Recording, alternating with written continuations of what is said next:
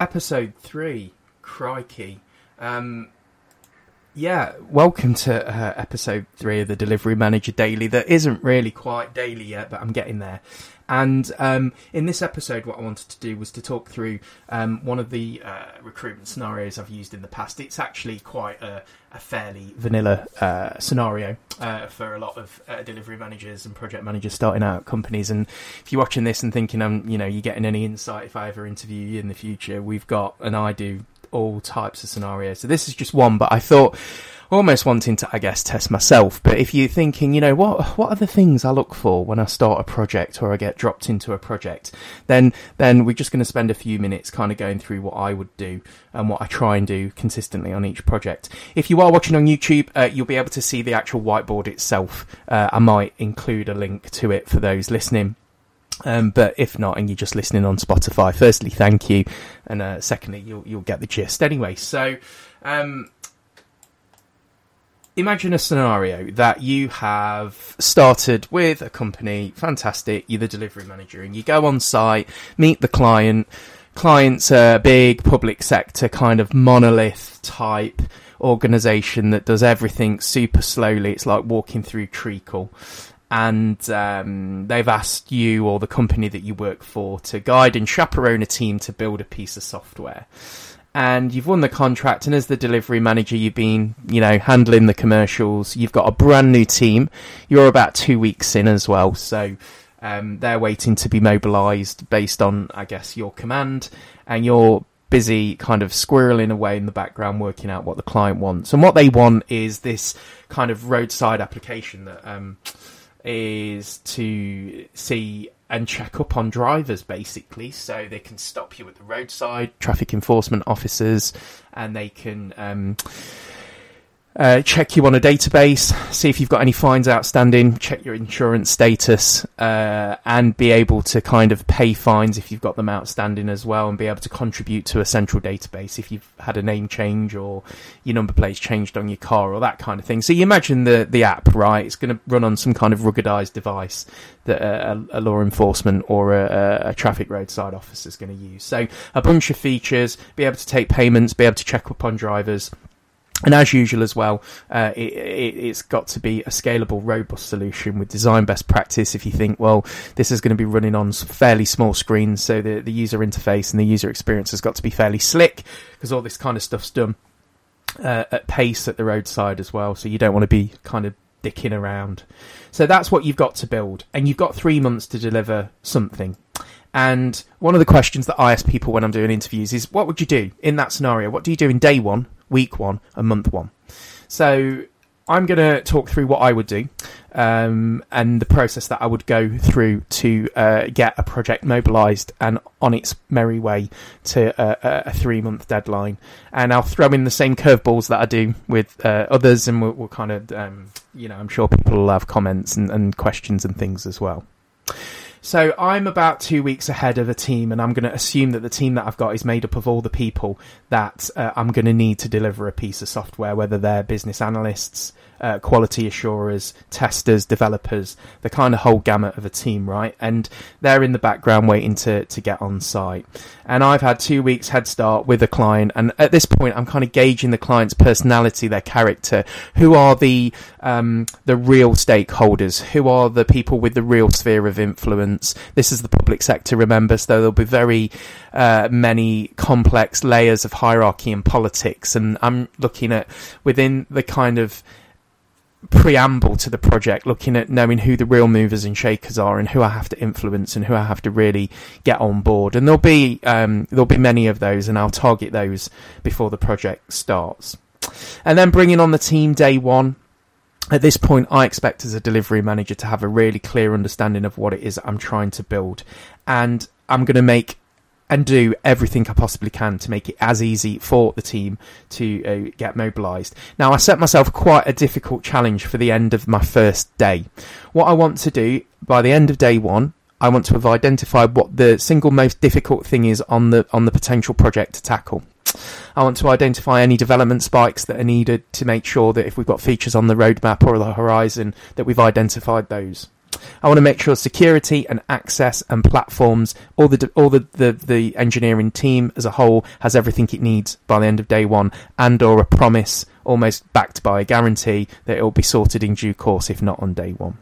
I also want to give the team as much written information as possible, give them the lay of the land. I'll have already hopefully established kind of a client-side RACI, who's who we think is the people that are going to be a challenge, a problem. And all this is really feasible in day one. You've just got to hustle a bit. So I'm wanting to start getting the team into a room and war room style, crafting out a plan. A sprint zero type set of activities of all the things we need to do and achieve, ideally in that first week. And it's going to be things like getting a DevOps pipeline set up, interfacing with systems and platforms and getting security, and if you're in the real world, physical passes to get into the building. Constantly getting the team to build a relationship with me, vice versa, and the client, making sure introductions are done, making sure that we've at least got for that first 30 days, that first month, a set of meetings set up. And again, by the end of the first day, maybe drifting into the first week, you should have all the core agile ceremonies set up, daily stand-ups, a retrospective, a look back, a couple of sprint grooming and refinement sessions as well. And again, there's really no reason to not have this done all by the end of day one. And then as we drift into kind of week one, I'm working with the team to understand the best configuration of a plan. Are we going to use a particular framework? In this case, we're delivering a piece of vanilla software. So it's probably going to be some form of strict agile scrum type mentality. And I'm going to understand who the product owner is. And is it the client? Is the client expecting us to be the product owner? And if so, I want to have established that as quickly as possible. Then we're looking at the features as a team as well, so trying to draft them out using user story format. So as a user type, I want to, a need, so that I can, business value, and that type of user story format crafted in whatever software we're using for task management, whether that's Jira or Azure DevOps. Probably in this project I'd like to see something fully featured end-to-end like Azure DevOps, because that's a really nice software development lifecycle tool, formerly TFS Foundation I think it was, but I use ADO all the time in it, and as a non-developer now it's still a great piece of software. I think it's much better than Jira, even though there's a slightly higher learning curve. So by the end of again day 1 to week 1, we wanted to have crafted what an MVP looks like in 3 months' time. We're wanting epics matching to core business value. So if we look back at those features, we need to take payments, so there's an epic there, sort of finance reconciliation, interfacing with databases, systems and security. Security itself is probably going to be some kind of epic as well, and then splitting the product into those kind of core epics and business value. And epics will also include things such as getting the security robust, getting unit and automation testing in place as part of DevOps, and making sure that there is a development and feature roadmap beyond 3 months, making sure we can properly execute CI/CD to grow the product, and making sure that things like security and backup and DR are all handled as well, all epics in their self. So by the end of that first week, it's imperative that that plan includes that. This should all be in your task planning tool of choice, in this case ADO, epics that should broadly match the scope of work with clearly identified business value with a team, and getting the team behind those features so they understand I guess kind of why we're building what we're building, and then making sure there's some kind of formal kickoff with the client so everyone knows who's going to be doing what. End of week 1, starting to get into the first day of the first month, we want to run some kind of set of technical spikes, maybe a few of the bits of low-hanging fruit if there is any. I'm looking as a delivery manager to see how the team operates. For this particular scenario, assume that the team's all brand new, right? So I'm trying to ascertain some kind of calibration and velocity to kind of understand we're all talking about if something small, medium or large, or a 3, 5 or a 9, we kind of all on the same boat. And that kind of first month is to learn very quickly on the job by building some of these features. And we'll probably stick to safe elements to start with, making sure that a test strategy is written and there's a DevOps pipeline set up, and we've kind of got development environments ready, and we've got some features crafted. But by the end of month 1, I expect some kind of sprint to be executed as well as sprint 0. So we've at least got a starting point of being able to understand potential velocity and trends, because with a 3-month deadline, we've got to get to that MVP. Now, one of the curveballs that are usually thrown in at this point is the interdependent up and downstream dependency of one of the features. So paying fines and charges. The scenario that I use is that that's relying on another portfolio level delivery manager somewhere else on the project. They've got their own backlog, and your requirement to get payment integration hooked into the overall the payment gateway that the public sector client uses. That's a feature on his backlog that he's not got round yet to doing. He's doing remediatory work on the payment platform anyway, because it's falling over and it's creaky, and your request is just another one on his 200 task backlog, and frankly it's not a priority. One of the things we tend to talk about with delivery managers is, well, what do you do? How do you challenge that? And for me, it's a relationship thing first and foremost. So it's trying to understand that delivery manager's problems and using negotiation and influencing skills, and maybe understanding their world a little bit, and seeing if you can swap tasks around between teams to take some of the load off them.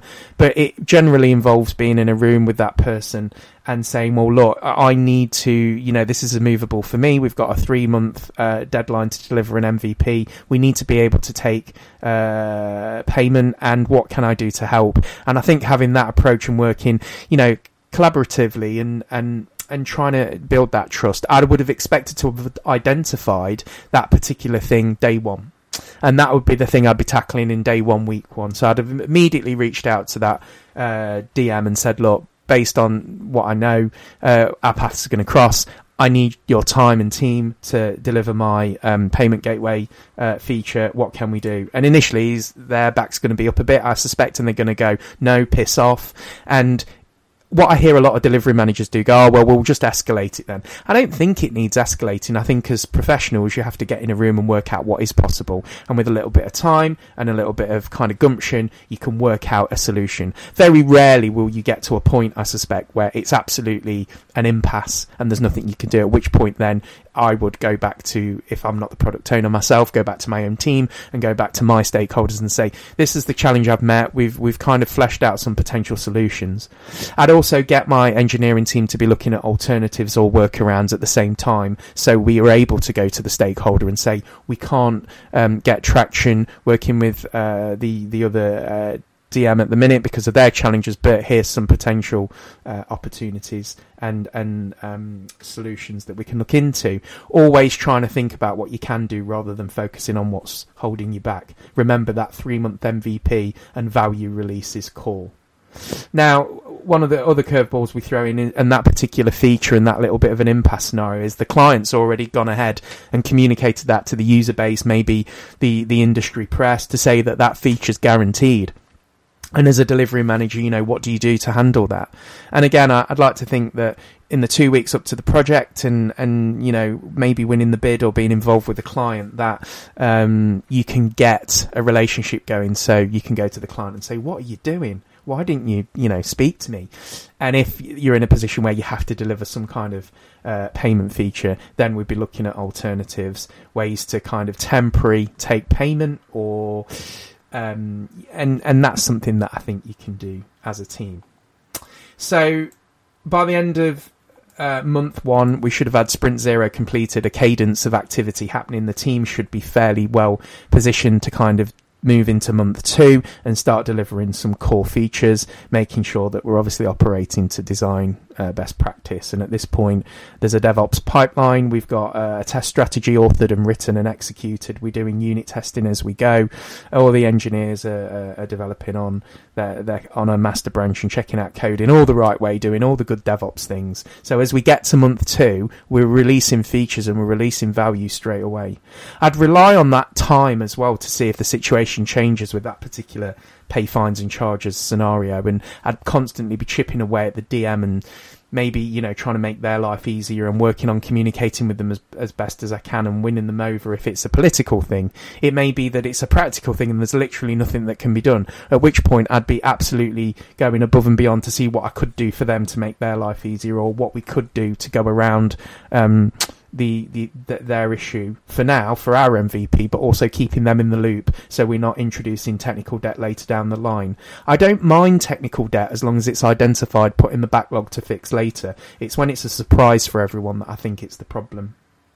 So we're doing Scrum, and again, month 1, there should be a set of reports, constantly keeping the client and the team visible of what's going on. I tend to use GDS best practice, and we can talk about that in another episode, but generally that delivery confidence assessment using an end of week reg report, I'd be using the dashboarding that I can use in tools like ADO to present sprint performance, velocity and that kind of thing, and making that visible weekly too. A RAID log including decisions, so that's a RAID double D, making sure that they're all documented as well, and just getting into that point of communicating usually at the end of every Friday, making sure that everything is documented, but just what's sufficient and necessary, proper agile style, not doing a bunch of documentation and governance. You'll kind of learn within the first week to month what's acceptable and what's not, and I'd look to queues across the organisation to see how other projects are working, to be able to throttle what I do in terms of documentation and reporting. But generally at the end of each week, I'd want the client to see a visual kind of dashboard of colour-coded RAG, where the areas we've got problems, what's going well, and then back that up with actual data in a tool like Azure DevOps 2 and communicate that weekly, and then along with all the retros, and get ready for that show and tell for the first month, where we'd expect the team to have delivered some value, the foundational DevOps pipeline, at least one feature, identified some development spikes that we can tackle, and then as we go into month 2 and then finally month 3, that MVP target and what it might look like should start to come to the foreground in terms of focus, and we can move towards that together. And then as a delivery manager, what I do day to day is make things as easy as possible for my engineering team and everyone within it. So any challenges, any politics, any commercial wrangling is all made visible, as far as I'm concerned, to the team. Now, I know there's some kind of politics around, do you want people knowing day rates of what your team are billed out at, and do you have internal kind of sort of politics around that? But my approach is I tend to treat people like adults, and if they act like children, that's on them rather than me. So there's full transparency between the delivery manager, the client and the engineering team, but also protecting them from the shit. So any politics or any unreasonable demands, or if the client is trying to be an extended product owner and kind of abuse the notion of Scrum, then that's where I am absolutely a cast iron gate, which in the past I've not done, and that's caused me all kinds of problems because I've not really understood that my job as a delivery manager, in this case it's a bit of a product owner, Scrum Master, is to protect the team.